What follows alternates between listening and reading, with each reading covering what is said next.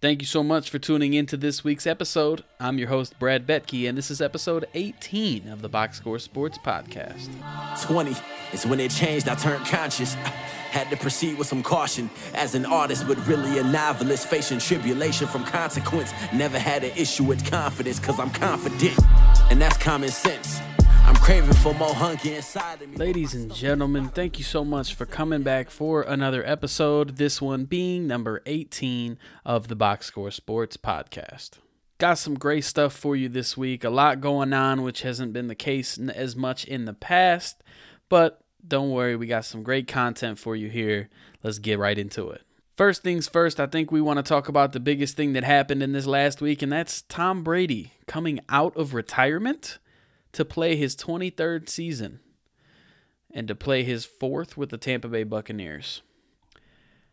I don't know how I feel about this one. You know, I guess I kind of understand, because when you look at what happened when he did quote-unquote retire, I hardly think that he's the one he ever actually came out and said, I am retiring. Between the false accusations between his agent, his father, some other stuff, he wanted to spend time with his family. Seemed like everything that happened was misinterpreted. I'm not really sure how it all went down, but it seemed like every time there was an announcement, it was from somebody other than Tom Brady. So we'll see how it goes. I mean, no one knows better than he does on what shape he's in, so we'll have to just wait and see if he's still capable of it, now being the oldest quarterback to ever play a game. But there was a lot of moves in free agency in this last week. Most of you know a lot of the names, but I'm going to go over probably the bigger names, just the ones that kind of surprised me. It's going to be weird to see players on different teams. The first one, Davante Adams to the Las Vegas Raiders. I mean, what? I don't think anybody expected that. I know that towards the end of the season, there were a lot of conversations about him and Derek Carr because they played together in college and this, that, and the other. But I don't think anybody actually thought it was going to happen, especially after the Packers franchise tagged Davante Adams. And he came out and said he wasn't going to play under the franchise tag, but I don't think anybody knew it was going to go this far. It's going to be so hard to see him on a team that's not the Packers. That's all I've ever known is Aaron Rodgers, Davante Adams for the Packers for most of my recent life, I guess. This one really struck me as a big move. I don't know if it was the Packers were just tired of people and begging for money and this, that, and the other, but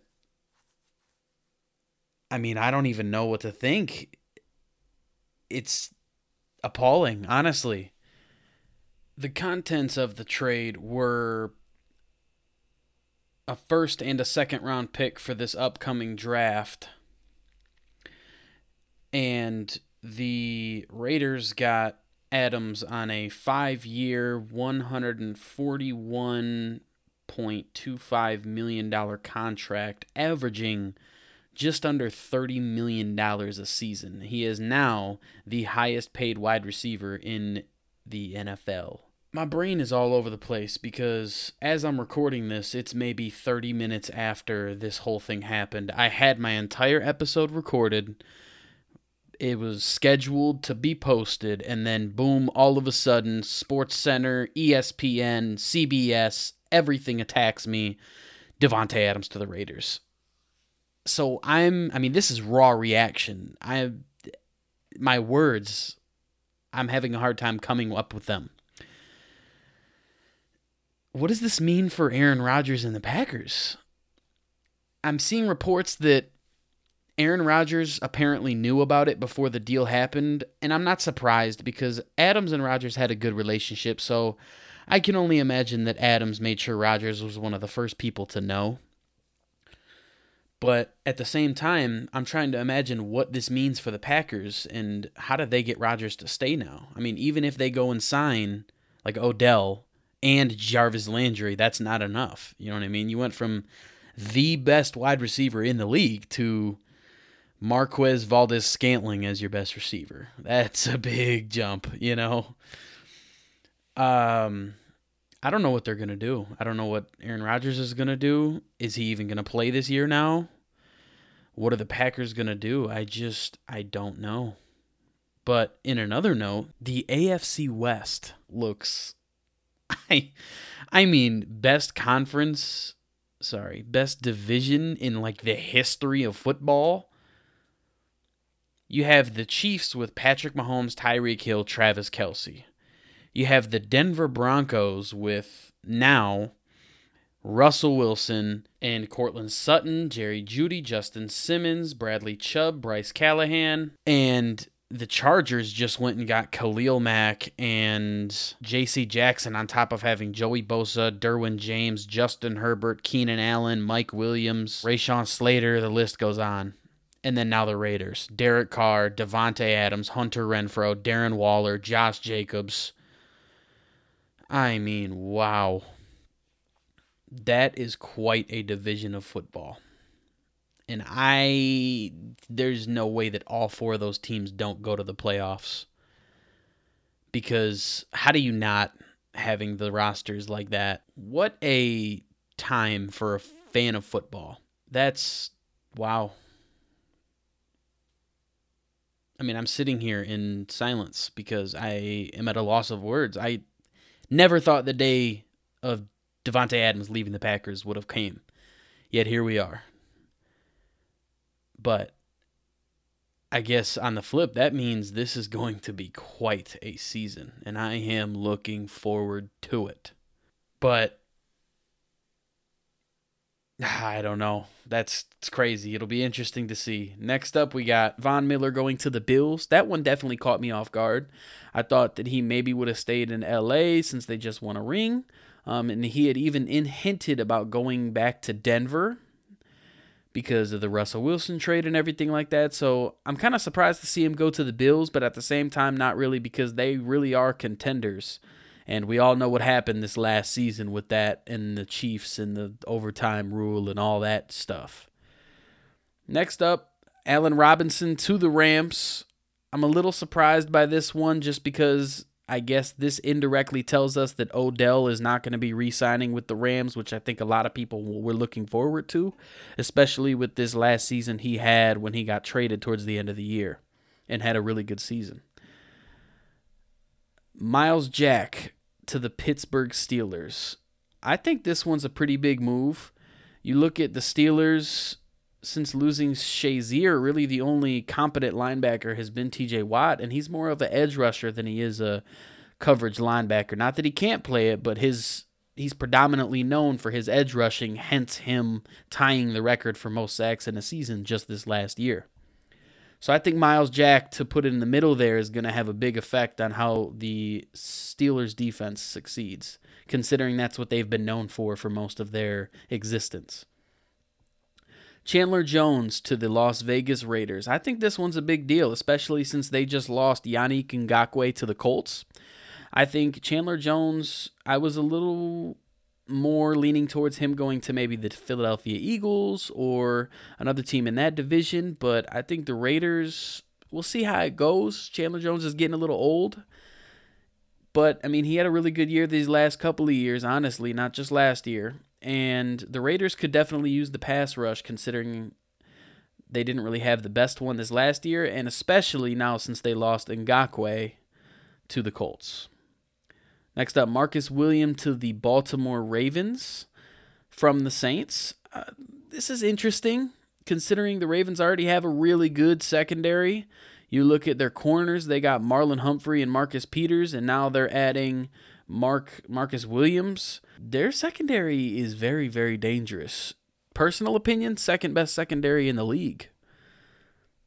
You have Amari Cooper going to the Cleveland Browns. I personally don't like this one. I really don't, because, and it's more so sympathy for Amari Cooper, because you look at the situation in Cleveland, especially these last 2 or 3 days they were meeting with Deshaun Watson, and then they decided they're not going to sign him, and then Baker Mayfield sent out that weird, goodbye, farewell, thank you message, or whatever you want to call it, and then the Browns just told him that they won't let him be traded to another team, and it's just a whole lot of weird stuff going on. You know, they lost Odell in the trade to the Rams, and then they just released Jarvis Landry early this week. So they definitely need to fill that gap with Amari Cooper, and they still have people like Donovan Peoples-Jones, and they did franchise tag the tight end, David Njoku. So they still have a couple options there. But hopefully they get their quarterback situation figured out, because Amari Cooper definitely deserves a good QB to match his good route running. Arguably one of the best route runners in football right now, if not the best. Next up, Khalil Mack and J.C. Jackson to the Chargers. I mean, whoa. You look at the pass rush, they now have Joey Bosa and Khalil Mack. And then you look at their secondary, they now have J.C. Jackson and Derwin James. They have some of the best players at each of their positions.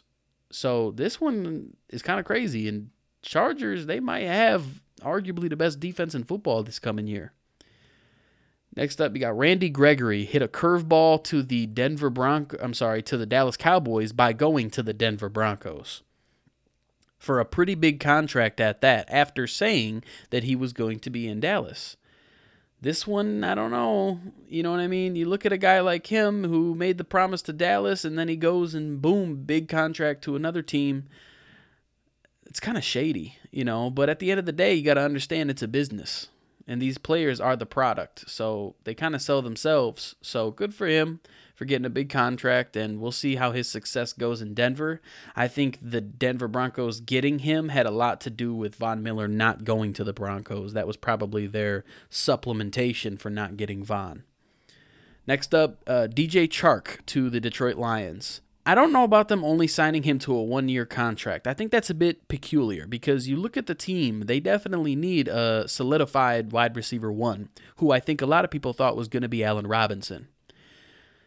But DJ Chark, I mean, he has what it takes, 6'4", you know, he's a pretty good route runner, he's got good hands, he's a Pro Bowler in the past, you know, but a one-year contract, I mean, what's the purpose? You know what I mean? The whole point is to get a solidified wide receiver one, and I understand he's not much of a veteran, you know, he's only been in the league a couple of years, but do you want a wide receiver one or not? I mean, a one-year contract doesn't set anything in stone. I'm not too sure what the Lions were doing with this move here.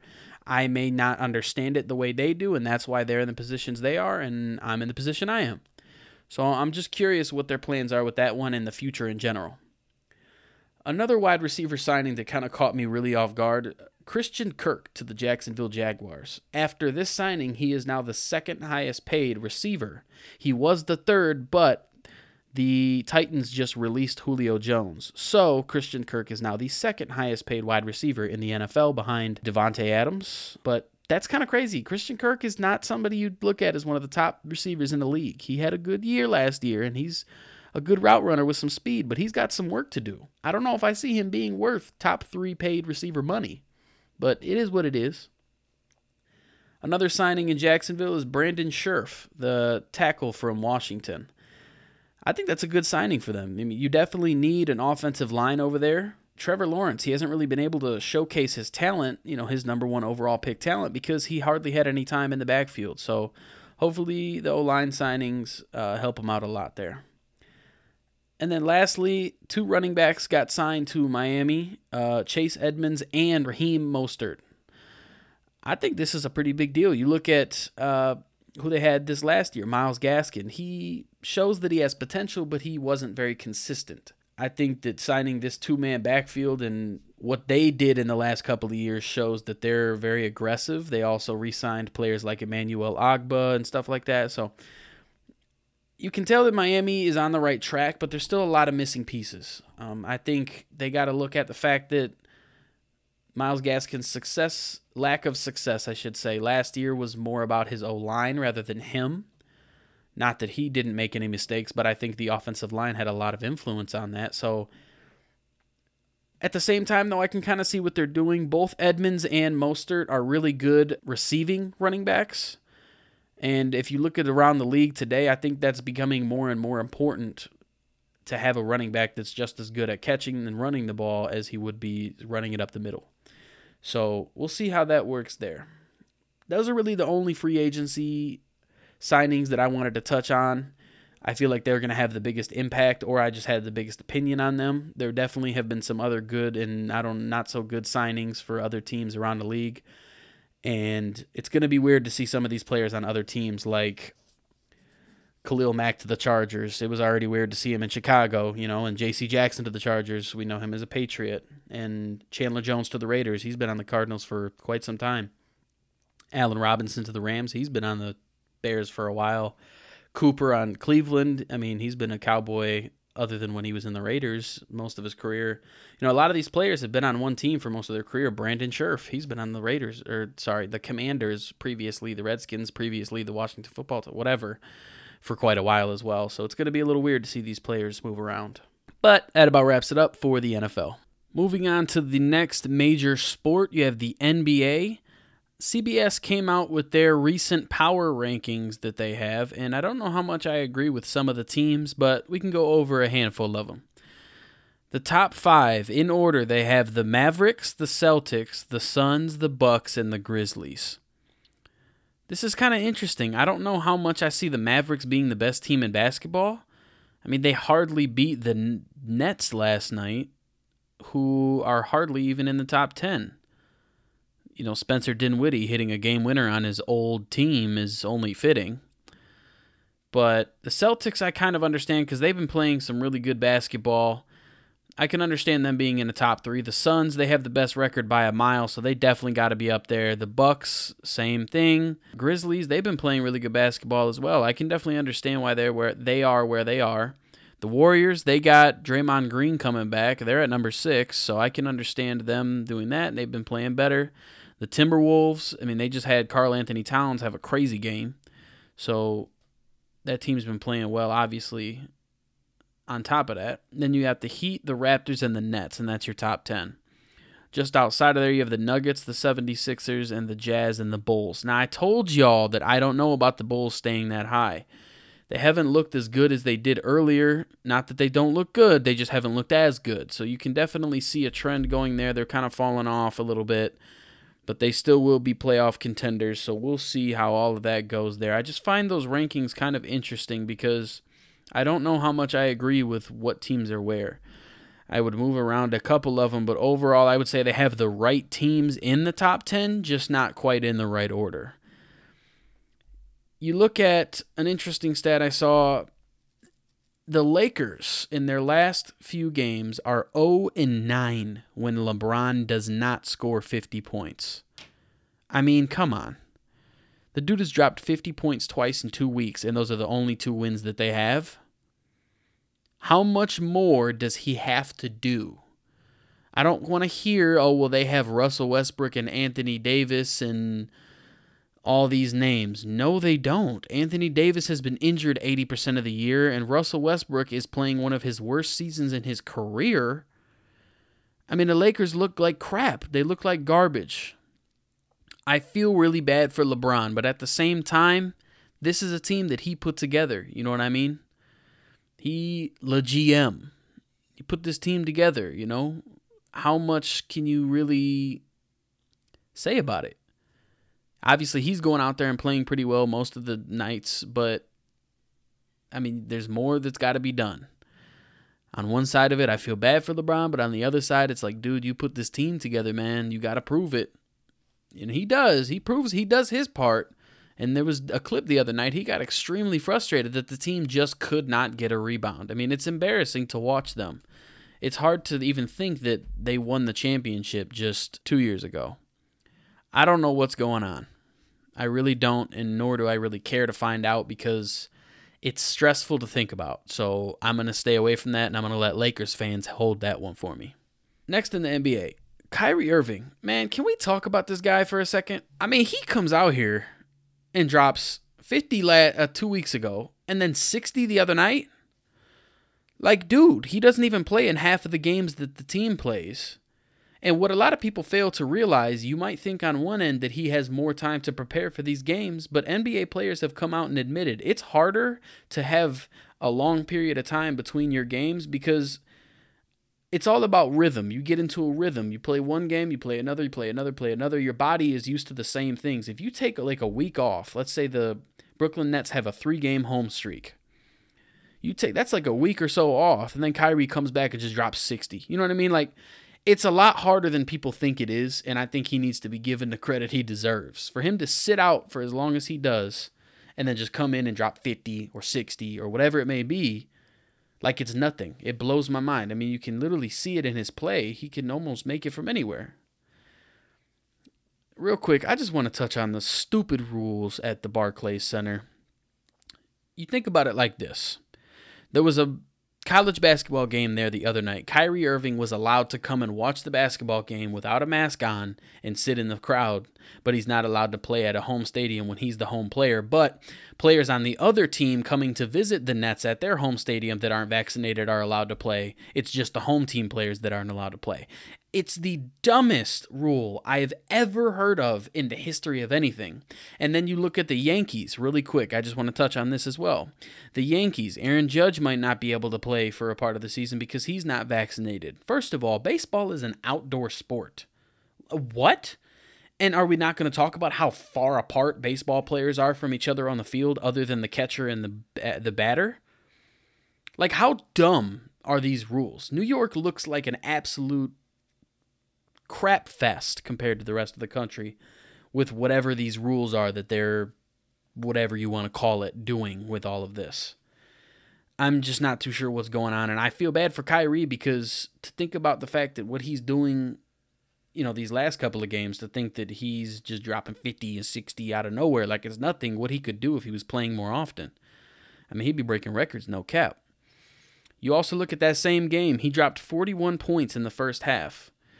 Not many of you might know this, but that is the most points in a first half since 2003 when Kobe dropped 42 in the first half, only 1 point more. So Kyrie's the real deal. I think people need to start remembering that because they haven't seen him in a while. Doesn't mean he's not who he is. And as well, another 60-point game, Karl Anthony Towns. He had 56 after 3 quarters. I don't really know what happened, where that came from, what got into him. Because not that he hasn't been doing well, but he hasn't doing 60 points well. I mean, both of them got career highs with those games, and they were like a day apart. It blows my mind. You think about it nowadays, there were not this many players dropping this many points this often in the 80s and 90s. I don't want to hear that MJ's era was more difficult because no, it wasn't. It was more physical. But nowadays, NBA is more skilled. People are faster, stronger. Their ability to get more points is more common. You didn't see those things back in the 80s and 90s. You saw the same 4 teams going to the finals every single season. Today's NBA, it's a different team every year. I mean, look at it. 2 years ago was the Lakers and the Heat. Last year was the Suns and the Bucks. This year, I mean, who knows who's going to go this year? There's like 6 teams that could potentially win it.